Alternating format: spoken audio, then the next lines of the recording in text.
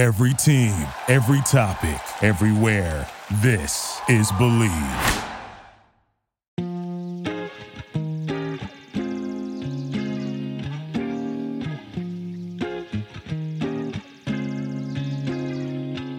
What is up?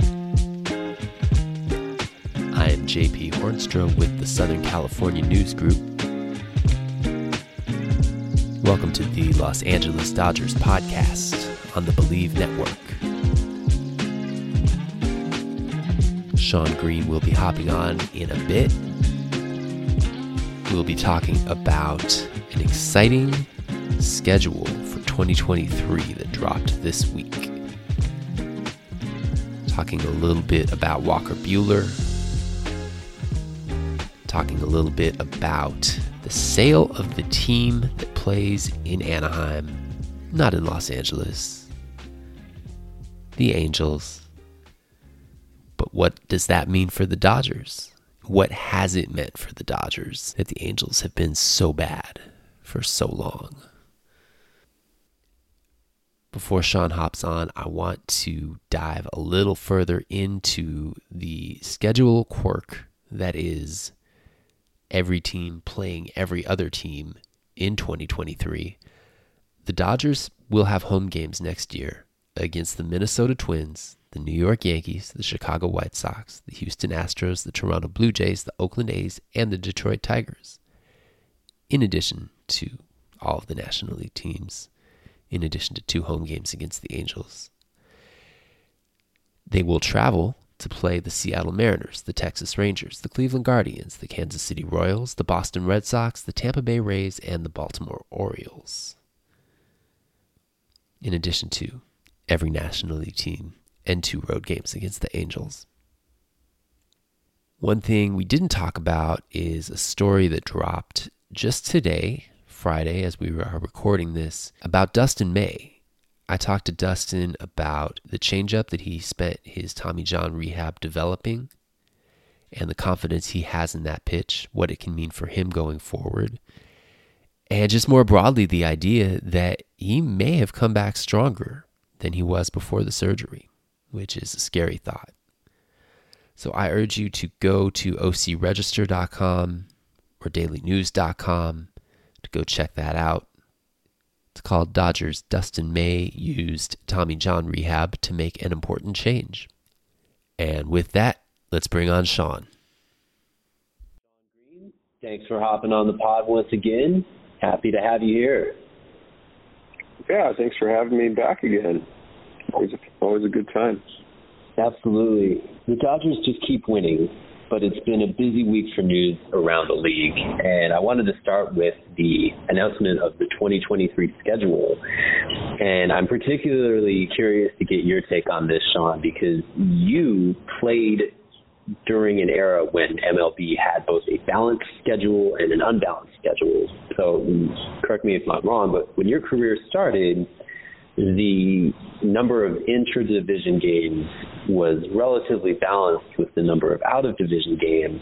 And they changed that in 1997.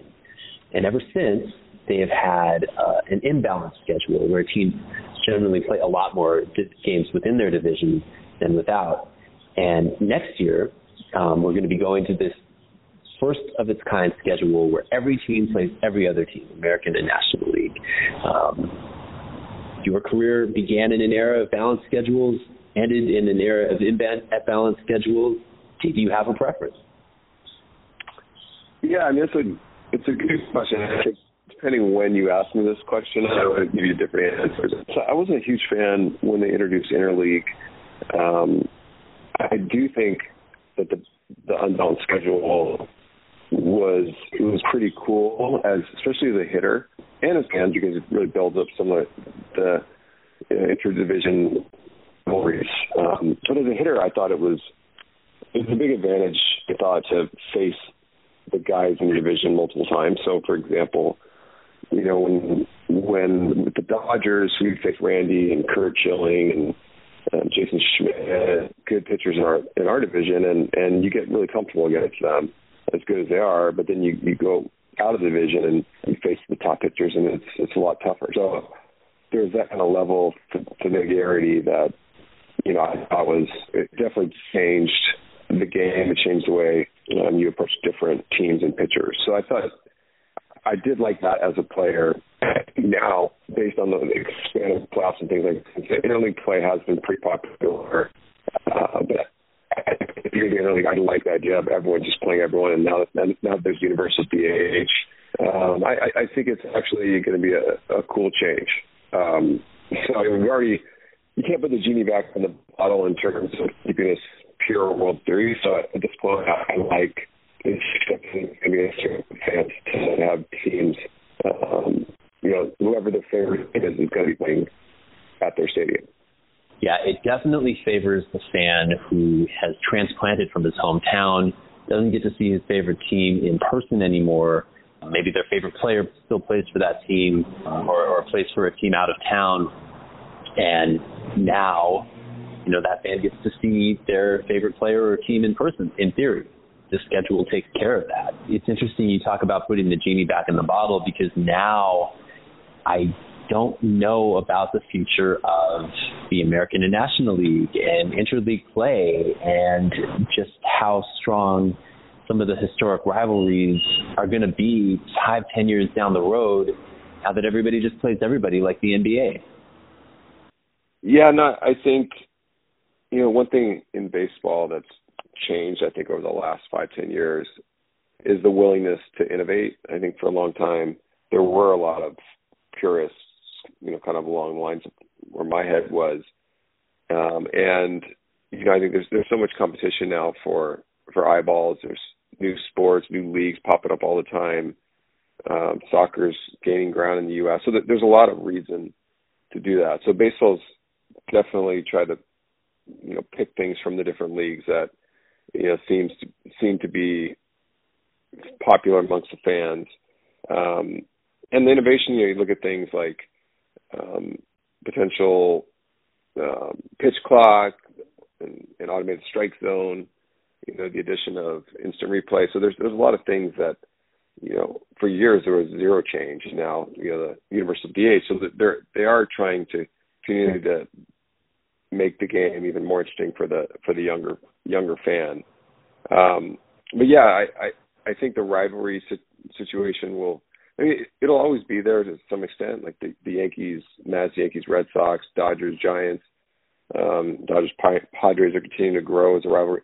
So there's going to continue to be those rivalries.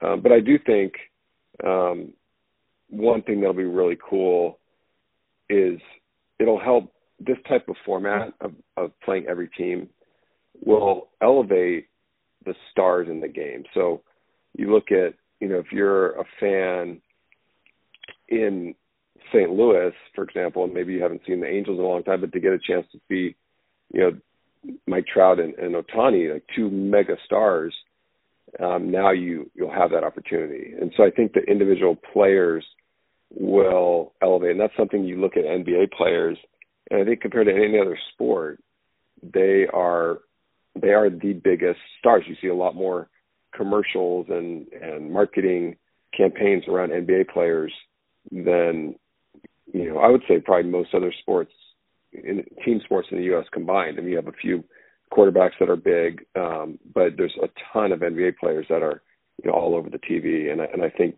that's one of the reasons is because they are in every single market. That's a really good point. That hadn't even occurred to me. I think that baseball has kind of leaned on the history and tradition of its teams to sell to fans, whereas the NBA, it's really about who's playing for that team at that moment, and it's a star-driven league, and that would be really interesting to see that ethos come to baseball. But I'm glad you mentioned Trout and Ohtani, because that segues into the next topic that I wanted to discuss, which is the Angels are apparently for sale. Artie Moreno, the owner of the Angels, announced on Tuesday that he was going to explore a sale of the team. Maybe not surprising that if he were to consider a sale, he would consider it now. He'd been in talks with the city of Anaheim to develop the land around Angel Stadium. They got pretty far into the negotiations, but then the FBI got involved. The mayor got charged with corruption. He resigned. The whole deal fell apart about 3 months ago. So without that long-term project to see through, Why not sell it now? I mention all of this because the Dodgers and Angels are one of four pairs of teams that have to share a market. Obviously, the White Sox and the Cubs in Chicago, the A's and the Giants in the Bay Area, Mets and the Yankees in New York. And one could argue that Artie Moreno has done a lot to help the Dodgers corner the Southern California baseball market by not putting a playoff team on the field since 2014. Sean, you were playing for the Dodgers when the Angels won their only World Series in 2002. What has it been like to see that balance of power shift? It has shifted. I think what's interesting to me is even during the Angels' heyday, there's still a lot of fans in areas that are pretty far from Dodger Stadium. I know, like some of the Inland Empire, there's a ton of Dodger fans. So it reminds me a lot, I mean, really, of New York and Chicago particularly. Like New York is, there's tons of Mets fans, but there's Yankee fans everywhere. And in Chicago, there's a lot of White Sox fans, but there's Cub fans really everywhere. And it's kind of like that here. And I guess San Francisco, Bay Area as well. I mean, there's more Giant fans. And the Dodgers also have, I think, just as big of a Latino culture that there is in Southern California.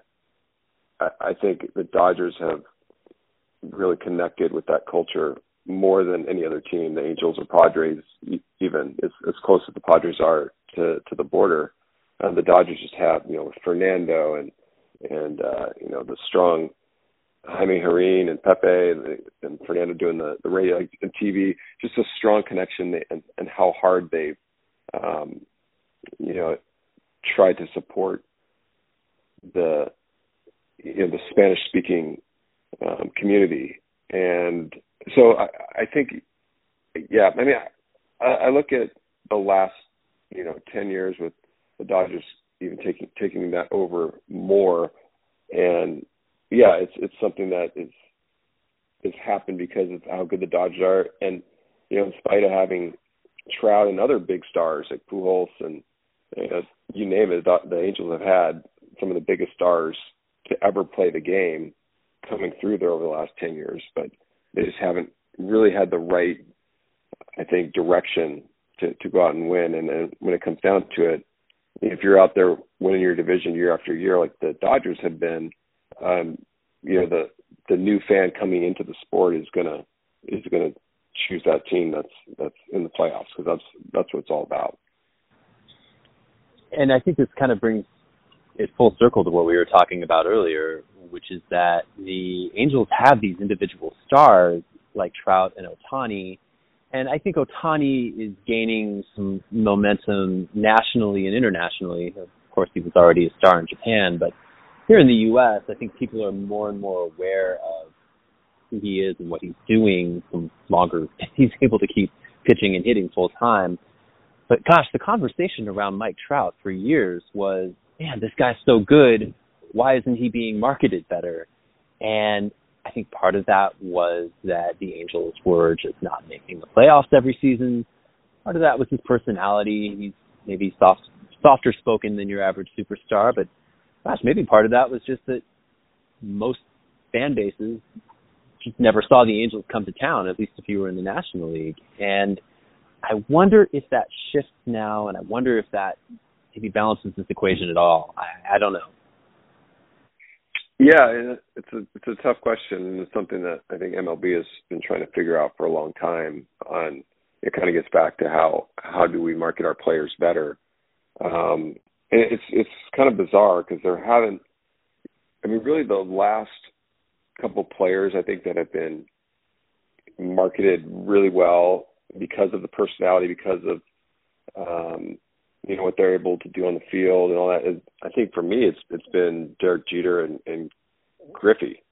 But even guys like Barry Bonds, he had a lot of scandals around him and didn't have the personality that fans wanted to embrace and media wanted to embrace. So it is. I think it's a big problem. I think for baseball, they need to figure out how to do that better and how to the other thing in baseball is you play so many games. I just think the athletes don't have time to shift their focus away from just performing on the field.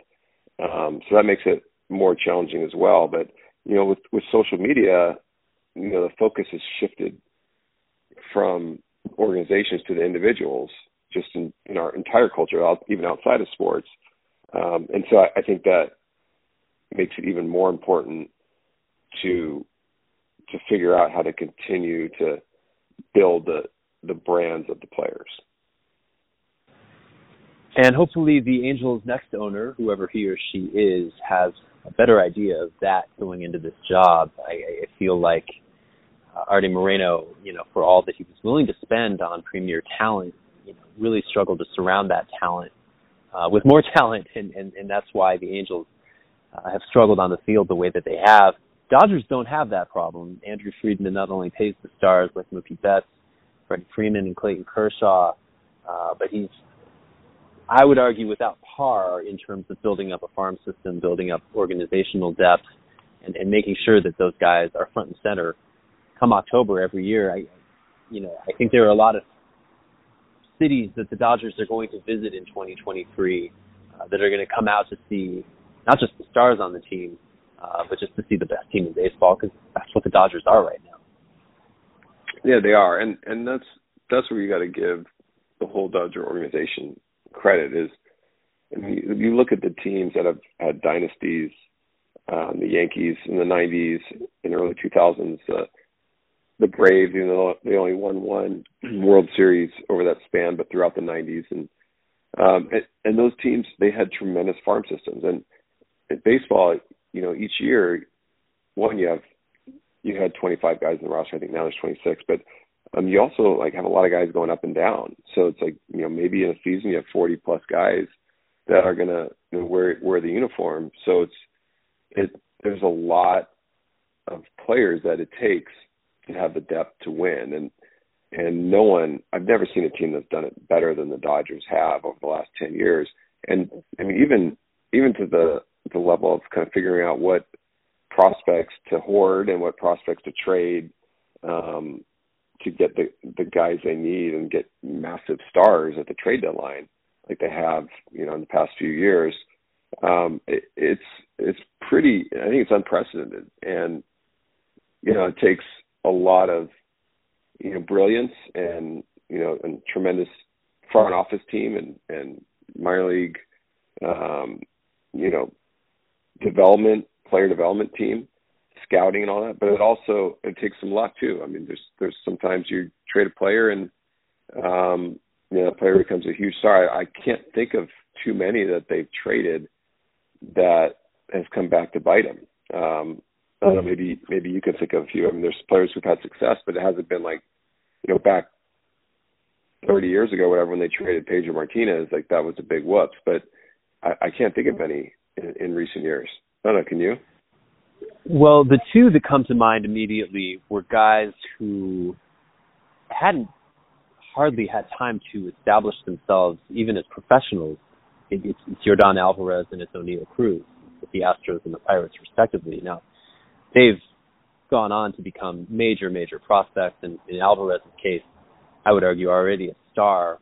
He had not played a professional game in organized baseball at all when the Dodgers traded him to the Astros. So to argue that the Dodgers should have had a better assessment on the talent level of him, I mean, it's apples and oranges when you're comparing him to Pedro Martinez, who had already had big league experience to that point, or even some of the players who have been rumored to go in trades over the years who had some minor league seasons under their belt. Alvarez didn't even have that. And right. Cruz, who was traded to the Pirates, he had barely played professionally at all himself, and for all the skills that he has flashed in a brief couple months here as a rookie, still, I think the jury's still out as to whether he can put those raw tools together. He's a very young player. I give him the benefit of the doubt, but it hasn't happened yet to where you're necessarily worried about him biting you. Yeah, I mean, and you look at guys, though, that they haven't moved, and I'm sure there was temptations with, whether it's Walker Buehler, I'm sure guys like Will Smith and Bellinger. I mean, all these guys have come up and at different times had tremendous success and helped the Dodgers win a lot of games and go deep in the playoffs to even win a World Series. So I think there's so many guys that they held on to that, have got them to this point. And then you fill in with, free agency and trading for big names. And that's what the Yankees did. That's what the Braves did. I mean, you look at the core guys in the Yankee dynasty, and they all came up through the Yankee organization, and they continually added, Jeter one year, it was Mariano and Pettit, and then it was Jeter, then it was Posada, then Cano. I mean, these guys kept coming up the system and contributing. And that's really the same way that the Dodgers have it. And you fill in with mega stars, whether it's a Scherzer, Trey Turner, Mookie, Freeman, and these guys kind of come and go, but your organization and the farm system and the player development is what is going to keep you winning year after year. Absolutely. Speaking of Walker Buehler, I think we'd be remiss not to mention that he underwent Tommy John surgery and a flexor tendon repair on Monday, I believe it was, this week. And he will miss the rest of this year, obviously, and most likely all of 2023 as well. He's a relatively young guy, 27 years old, but this is his second Tommy John surgery. And I don't know which Walker Buehler we're going to get in 2028. I guess the one, or beg your pardon, 2024. Yeah, hopefully 2024. I don't know which Walker Buehler we're going to get in 2024, but I think if anything, seeing Dustin May come back this past weekend after having undergone Tommy John surgery for the first time, looking like he just never left, picking up where he left off, if anything, maybe a little bit more confident in some of his pitches. I think that gives some optimism to fans who are, curious to see Walker Buehler here coming back a couple of years from now and potentially worrying about a guy who had been the Dodgers' ace at the time he was hurt. Yeah, I always feel a lot better about a guy having Tommy John than something with their shoulder. And that's, even if it's a second Tommy John, I still would rather have that than have a shoulder surgery. It just seems historically to be something that guys come back and are 100%. So yeah, you never want to see that. It's not surprising in that he's in his stature. He's not like Dustin May, and I don't know how tall he is exactly, but to throw as hard as he does, it just takes a lot more out of your body, and different, the different levers of your body are, taking a toll in those joints that are creating the velocity and the movement on his braking stuff. So, unfortunately, it'd be great if this happened, 3-4 years later and get more out of it, because the concern I would have is, how long is this next one going to last? He's the type of guy that is all business, and he's going to go out and, do everything that the medical staff asks of him and more. And I'm sure he'll come back and be, a star for the Dodgers again. It's a bummer to lose him this year and most likely all of next year, and have to wait, because it's always a long wait. But the good news is, the timing can be better to get Dustin back, and they have, the other guys in the staff have pitched lights out. So it's not like this year is destroyed. The hopes are destroyed because he's gone. Like, you look at some teams and there's 2-star pitchers, and if you lose one of them, then you can write it off, and that's not the case with the Dodgers. Absolutely. Well, not a doctor, obviously, on this side of the line, but one thing I have learned, just don't get the cadaver. Don't get the cadaver ligament. That doesn't work out. So I don't know exactly. No, it doesn't work. I don't know exactly how they replaced Buehler's UCL this time, but it's cliche. So they use the other forearm. Isn't that what they do? They try to use the other forearm. This is the second for Buehler, though. So if they use the other forearm, if that was Plan A for the first time, my understanding is they would go for the knee joint. There's a ligament in there that they can use, knee or upper leg, and that's Plan B typically. Because they don't want to take it out of the pitching arm. Is that what it is? Well, it's the human body only has so many ligaments that you can actually transpose into that joint. Got it. So got it. Because I thought they took it out of his a righty. They would take it out of your left forearm, right? That's right. That's what they do if you have one. Yeah. If you have one there. My understanding is that some people don't. It's one of these weird anatomical things where the surgeon will have plan A, go in there, look for the ligament, and most people have it, but not everybody does.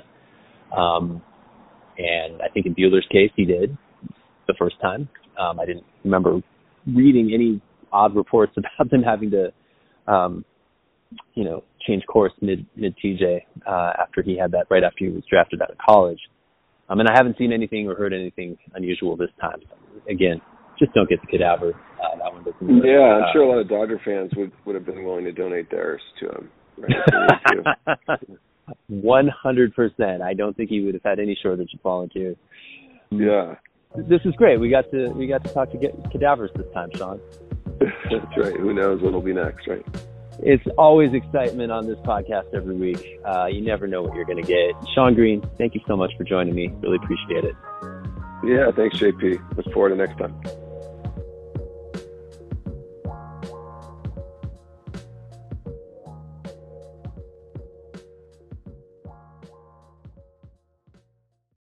For the ones who work hard to ensure their crew can always go the extra mile, and the ones who get in early so everyone can go home on time, there's Grainger, offering professional-grade supplies backed by product experts so you can quickly and easily find what you need. Plus, you can count on access to a committed team ready to go the extra mile for you. Call, click Grainger.com, or just stop by. Grainger, for the ones who get it done.